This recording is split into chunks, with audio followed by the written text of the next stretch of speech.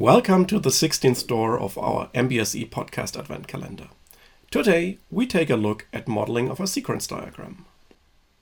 A sequence diagram depicts the exchange of messages between properties represented by the so-called lifelines. Let's look at it in our model.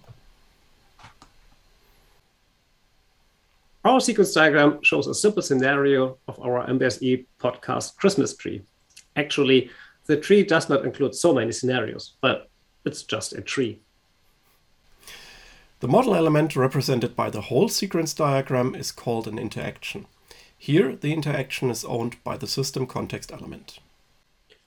The user sends a switch on signal to the enjoyment control unit. It is an asynchronous message. Then, the internal operation start flashing program is called, which starts a loop to switch on and off the fairy lights. And in parallel, the lights enjoy a child. You can use sequence diagrams for several purposes. For example, specify a test case, specify a communication protocol, demonstrate an example, and so forth. So much for the 16th store of our MBSE podcast event calendar, and we wish you a great 16th of December. Goodbye. Bye-bye.